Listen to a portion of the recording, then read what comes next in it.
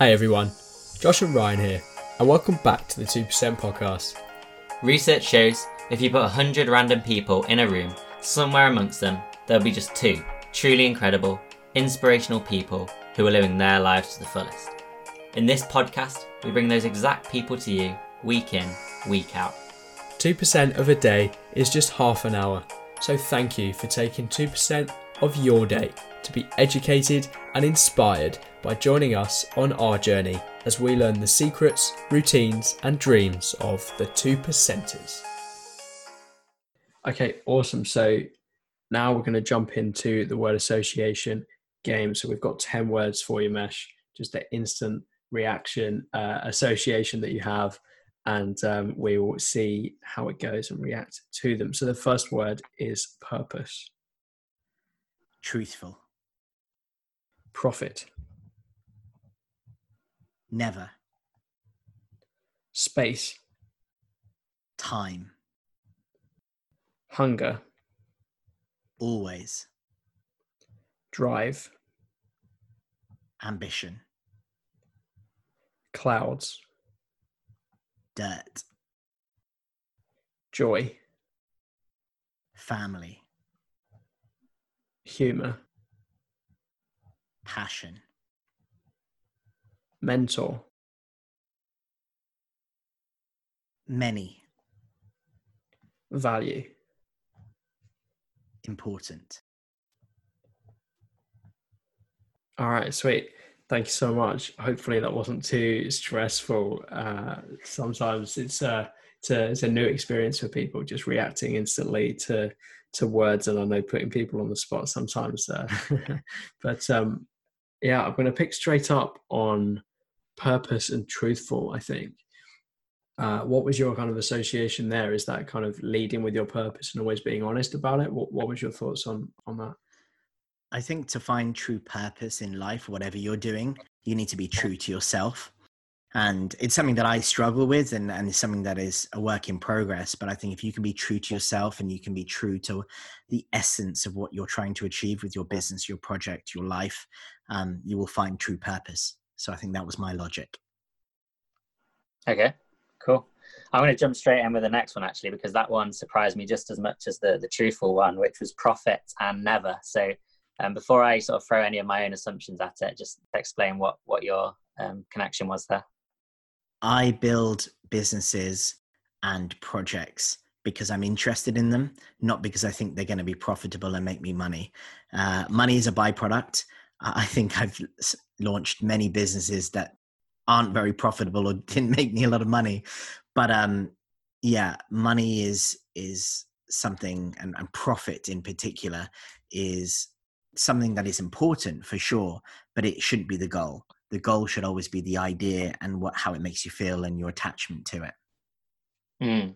Just to stick with that for a little bit. So, because I think often, and you'll probably see this more as a mentor of businesses, but probably people start with that profit in mind as the main goal. How often do you see that in the entrepreneurship space in terms of people maybe aren't being truthful about what their actual purpose is and they're just aiming for that monetary reward? Well, yeah, I think the biggest problem is most people aren't actually trying to achieve profit. They're trying to achieve revenue and growth, and they're trying to be like a lot of tech companies that have raised billions and billions and never turned a profit. So I think profit is an odd word to use. I think for me, the way I approach it and the way that I've seen it is that actually it's purpose. It's the reasoning behind why you do a business or why you do a project, and then business and profit and revenue comes. So I think, yeah, that's my association with it anyway. Yeah.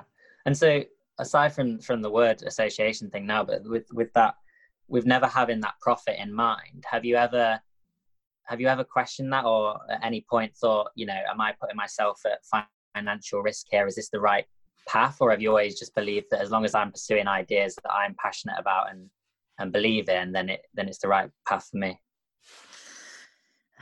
I mean, it's something that everyone and every entrepreneur battles with, but I think there's a distinction that needs to be made, is even if my businesses have never been profitable, I'm still making money. I'm still paying the bills, and I'm still earning an income.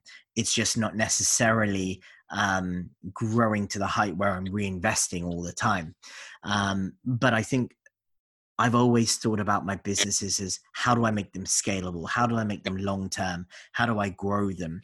And it may not always be the case, but I'm thinking, 5-year, 10-year visions. Again, it's my blue sky thinking nature. So, money shouldn't be rushed. Money will come as you grow, as you develop, as you build a brand. And that's the way I've always approached it. Do you think it's possible then to build a successful business with purely profit in mind?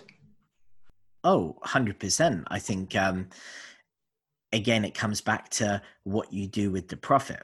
If the profit is going into buying Lamborghinis and buying houses and gambling, then maybe not. But if that profit is going to reinvesting in your people, in your business, in training, in scaling, in learning and education, then I think, yes, absolutely.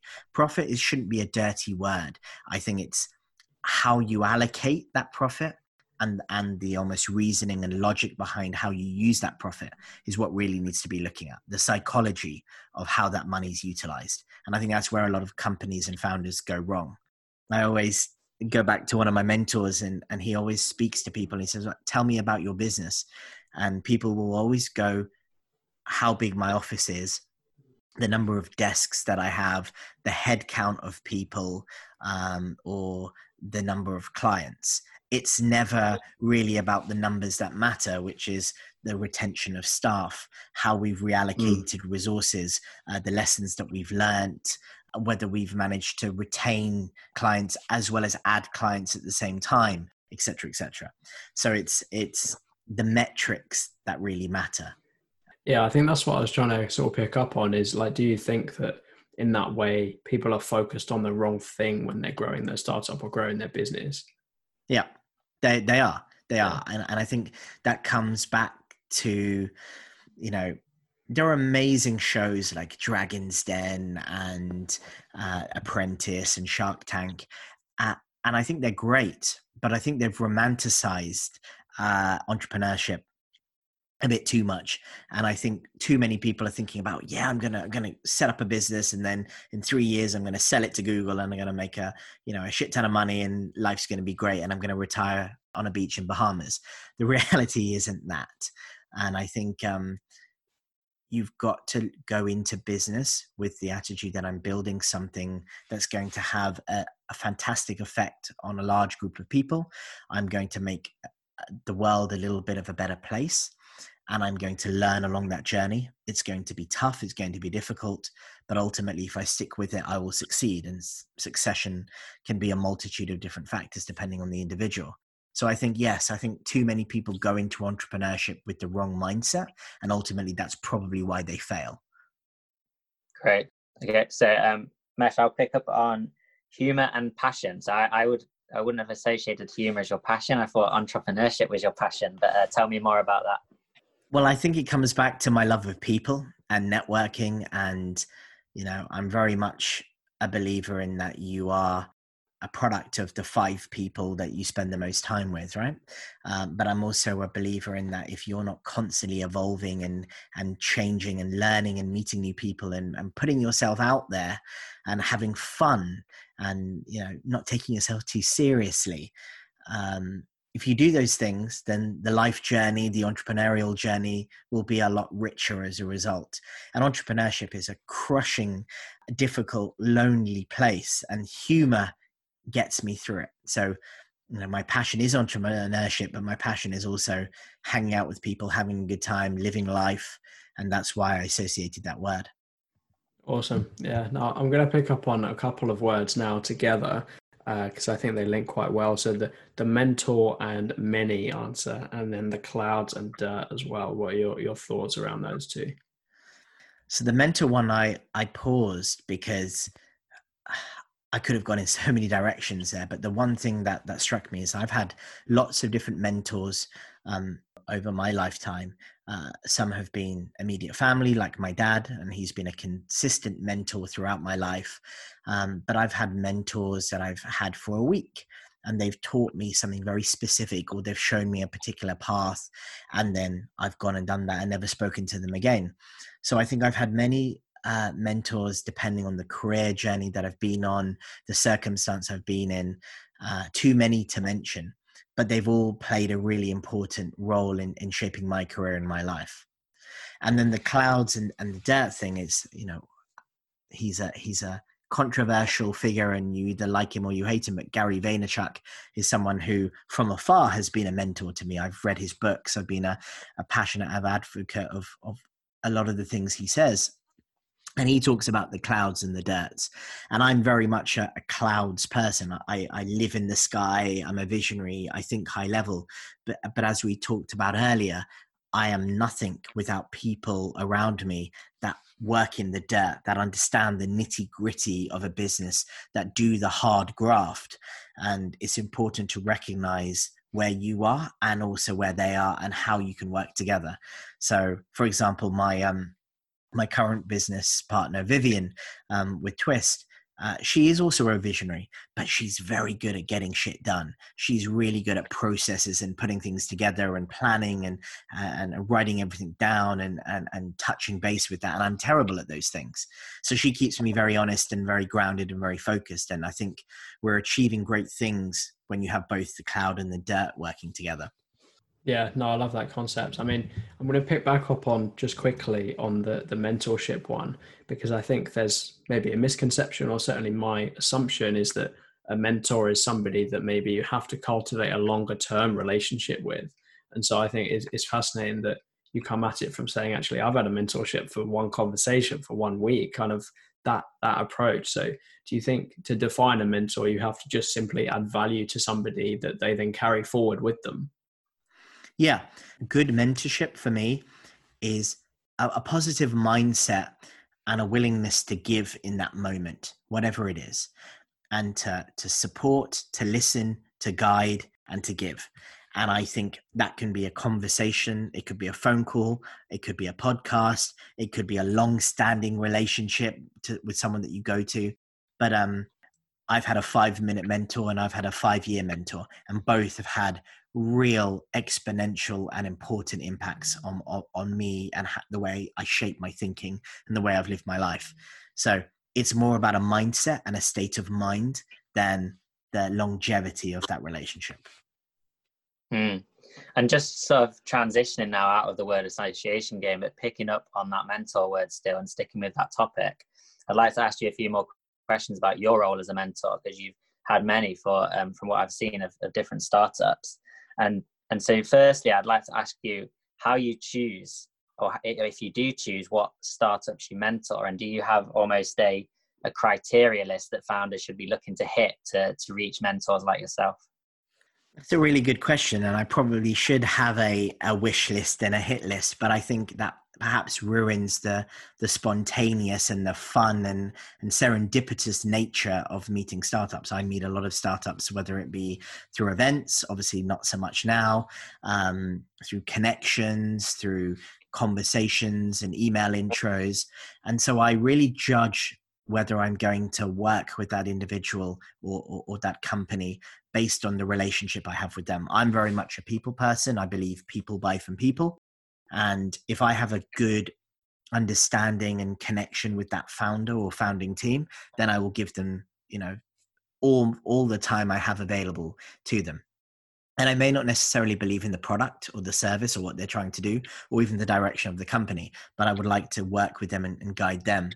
But for me, I think the biggest things that I think about is the founding team, what they're like. Are they passionate? Are they driven? Are they serious about what they're doing, or are they just wasting my time? I think, are they visionary? Are they thinking global? Are they thinking big? Do they have ambition? And that excites me in someone or an organization that I'm looking to mentor.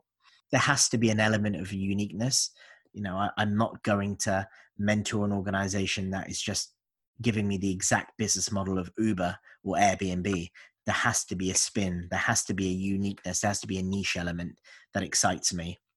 And then I think, if I had to pick one more, it comes back to that humor and passion. Do I think I'm going to enjoy this relationship? Do I think I'm going to have fun? Do I think I'm going to learn on a perhaps a slightly selfish level?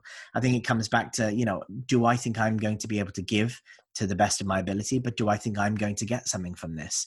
And if the answer is yes, then I'm all in. Mm.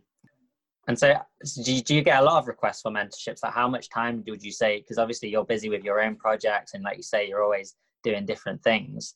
How much time do you find to put into just helping these businesses and mentoring them? Yeah, truth be told, I perhaps haven't done as much in recent months, partly because, launching my own podcast, launching my own business, and been traveling quite a lot up until lockdown has hit. But previously, I was mentoring on at least 6 accelerator programs in the UK. I was working with social enterprises. I was working with students. And I would probably say that I was at any one time maybe working with about 5 to 10 startups a month. And that could be for an ongoing period, or that could just be for a couple of phone calls and a couple of meetings and coffees. But I think, if I was thinking now, I've probably worked in the region of around between 500 and 600 startups at some point in my career. Wow, yeah, that's an impressive number. So I'm sure you've seen a lot of successes and a lot of mistakes along the way as well. So what sort of, if you're going to pinpoint perhaps one common mistake that you see founders making, and you sort of just guide them off that path, what would that be? Trying to raise investment too early. They're thinking about money. They're thinking about bringing people in, reducing their equity, and all the shiny things that go with raising investment from angels or VCs. And actually, they haven't thought about the simple but important things like the vision, the mission, the goal, the can we bootstrap? Can we become profitable from day one? Can we bring in revenue early on? Can we get a product out there, an MVP? So I think too many people think about the high level. And again, it comes back to those shows out there that romanticize the nature of raising funding, but they haven't got the nitty gritty of what their business is. And I think, too many founders fall into that trap. And I have to remind them, you're not going to raise any money until you tell me, what your product market fit is, who your customer is, what your niche is, and what your USP is, and what your founding team bring to the market. So get the basics done, and then you will succeed. Yeah. Just as a bit of a almost challenge to that is that, you mentioned like they might not, they're thinking about these funding and all these shiny things, and maybe not the simple things such as the vision. I think I kind of empathize in a sense in that maybe some of them, they're thinking of that vision, and because they've got that big end goal in sight, they're thinking, well, this is what I've seen, like you say on these shows, this is how I need to get, I've seen the case studies of the Ubers and the Amazons or whatever it is. I need to get funding to reach that big, blue sky in sight. Is that something that you understand where I'm coming from? Completely understand it, but I think there's a little nuance there in that founders change their vision and their goal with the raising of investment. So they move the goalposts based on how much money they raise, and they'll move them again based on the next tranche of money that they raise. And I think if you look at the truly successful businesses, the titans of industry that have stood the test of time, the Microsofts, the Apples, the Googles of the world, they've always stayed true to their vision. Google, I think their vision is around, organizing the world's information and putting it in a form that creates meaning. And I think they've always done that. Even now that they're creating their own phones and they're creating their own, laptops and everything else, still at the heart of what they do is the organization of information for the benefit of all. And I think, that is what I really want founders to understand. Don't change and mold your vision based on funding. Nail that to a T and make sure that the funding allows you to grow that, scale that, and reach that quicker, faster, cheaper, easier, whatever it may be. Yeah, no, I love that. One thing I would pick up on from, I think the question before that was saying that as a mentor, there are times where you don't agree with maybe the direction or the way that they approach things as a founder. How difficult is that to play in your mind as somebody that has run businesses, has founded business after business, and how difficult is it to kind of give your opinions, I suppose? Because I think there's a role of a mentor to be a sounding board and to be a guide, but not to tell. But is there any times where you're kind of conflicted in that way to say, actually, no, you're doing it wrong? Yeah, all the time. And I think, it's worth noting that I'm not a trained psychologist or a psychiatrist. I'm not there are coaches and there are people and mediators and there are individuals outside of the tech and startup world and mentors as well that are really careful to not put their own take and spin and really to just guide that individual on that journey. As a business mentor, I'm there to help that company not make the mistakes that I'm seeing that they potentially will make. So I'll be pretty bullish and I'll say, look, I'm going to be hands-on. I'm going to tell you straight, this is a terrible idea. These are the reasons why. These are companies that I've seen that have gone down this route and this is what's happened. Now, that's a fact. You can take that with a pinch of salt and you can roll with it how you want. But I'm just telling you from my point of view and advising you from my experience and what I've seen on X, Y, and Z strategies that you may or may not have. So I think for me, a business mentor and a startup mentor is, yes, at times that guiding soundboard to kind of listen and be supportive of the mentor and the founding team and to help them on their journey. And at other times it's to play the devil's advocate, and it's to push them, to prod them and get them to perhaps unravel their idea or their strategy, to think about it a little bit more and then say, so now what are you going to do?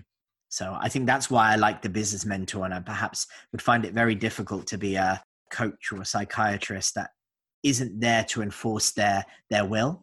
I think I am an individual that is pretty good at doing that, whether that's right or wrong, but I do it with a positive frame in mind. I want to help the individual. I'm doing it from a place of positivity and guidance more than anything.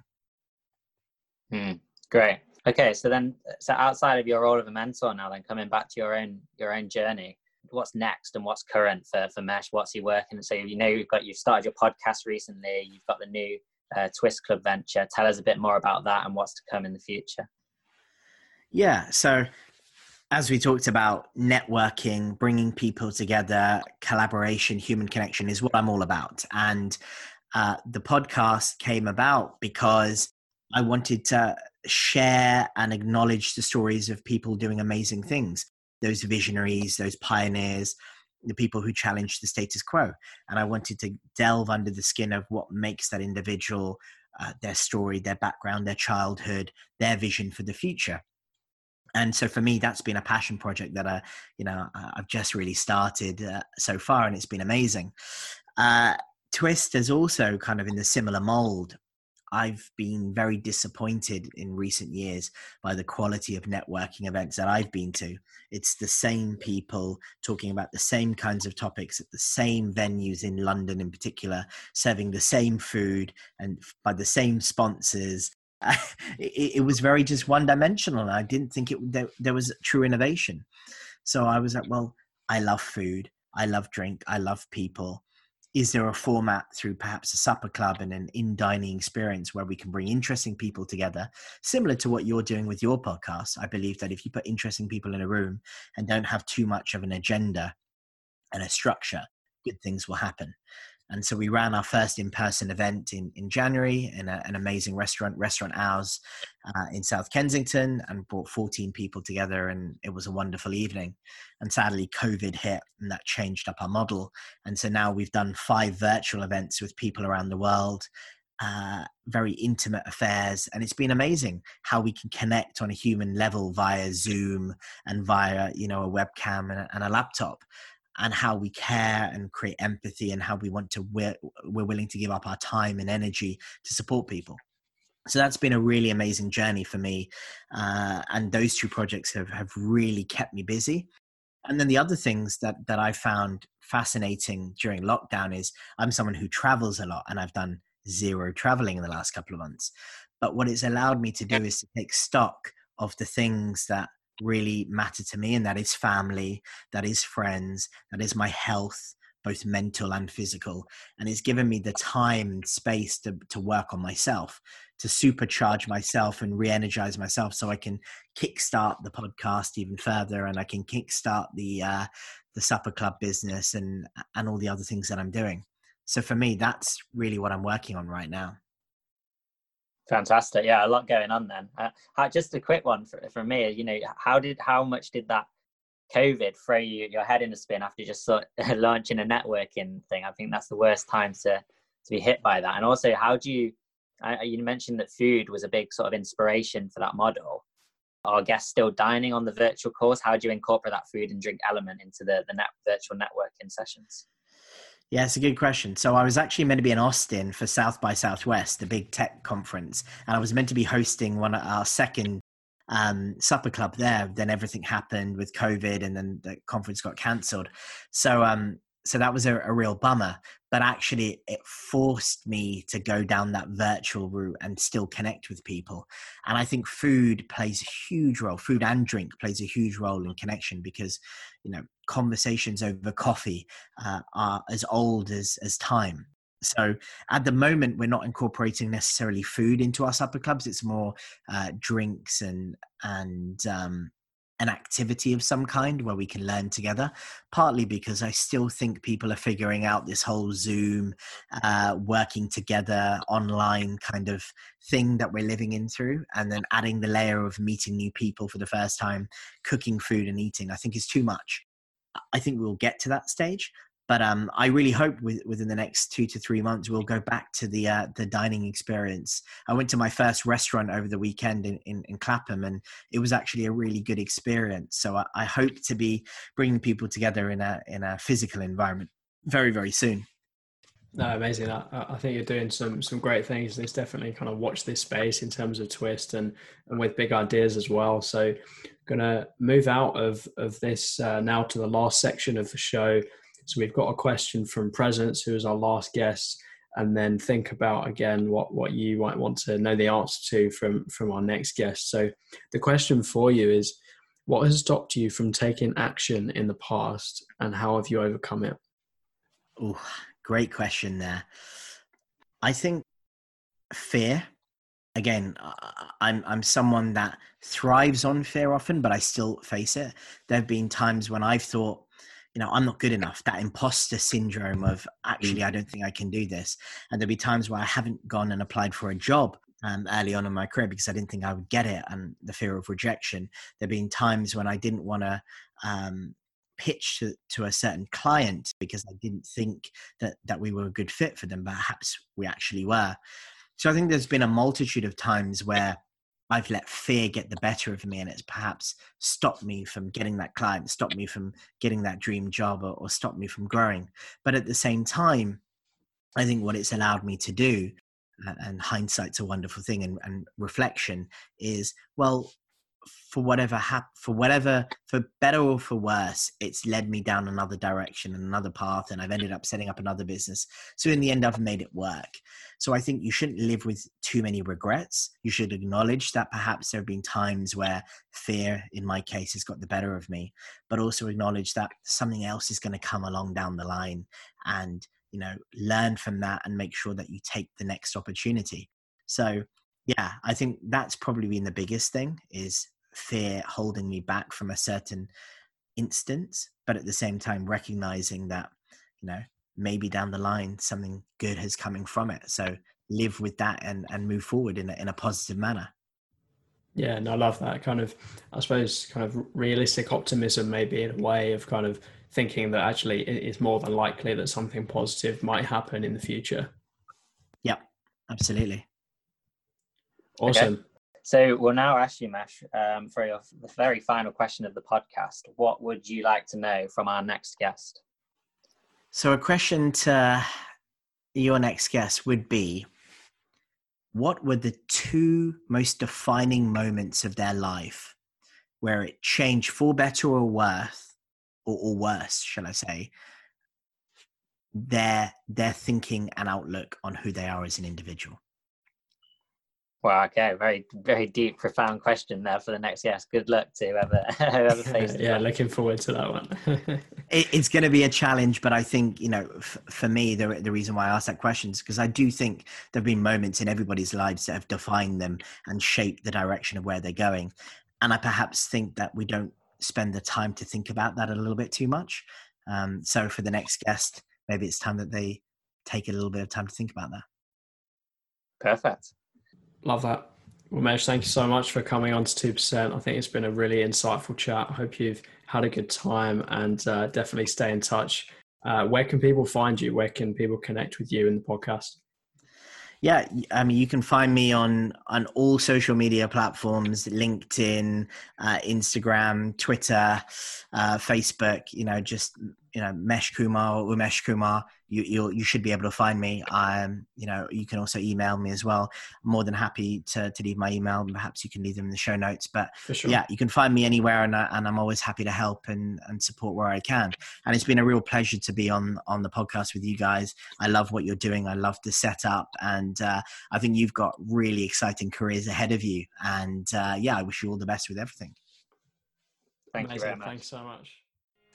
Well, that's it for another episode of the 2% podcast. Thanks so much for tuning in. We hope you enjoyed listening as much as we enjoyed recording. If you or someone you know has a story to tell, we'd love to hear from you, so please get in touch. And if you have a question you want answering, send it in to us using Anchor voice messages, and you can feature in a future episode. All the links are in the description. Stay motivated, follow your dreams, and as always, do it with a smile.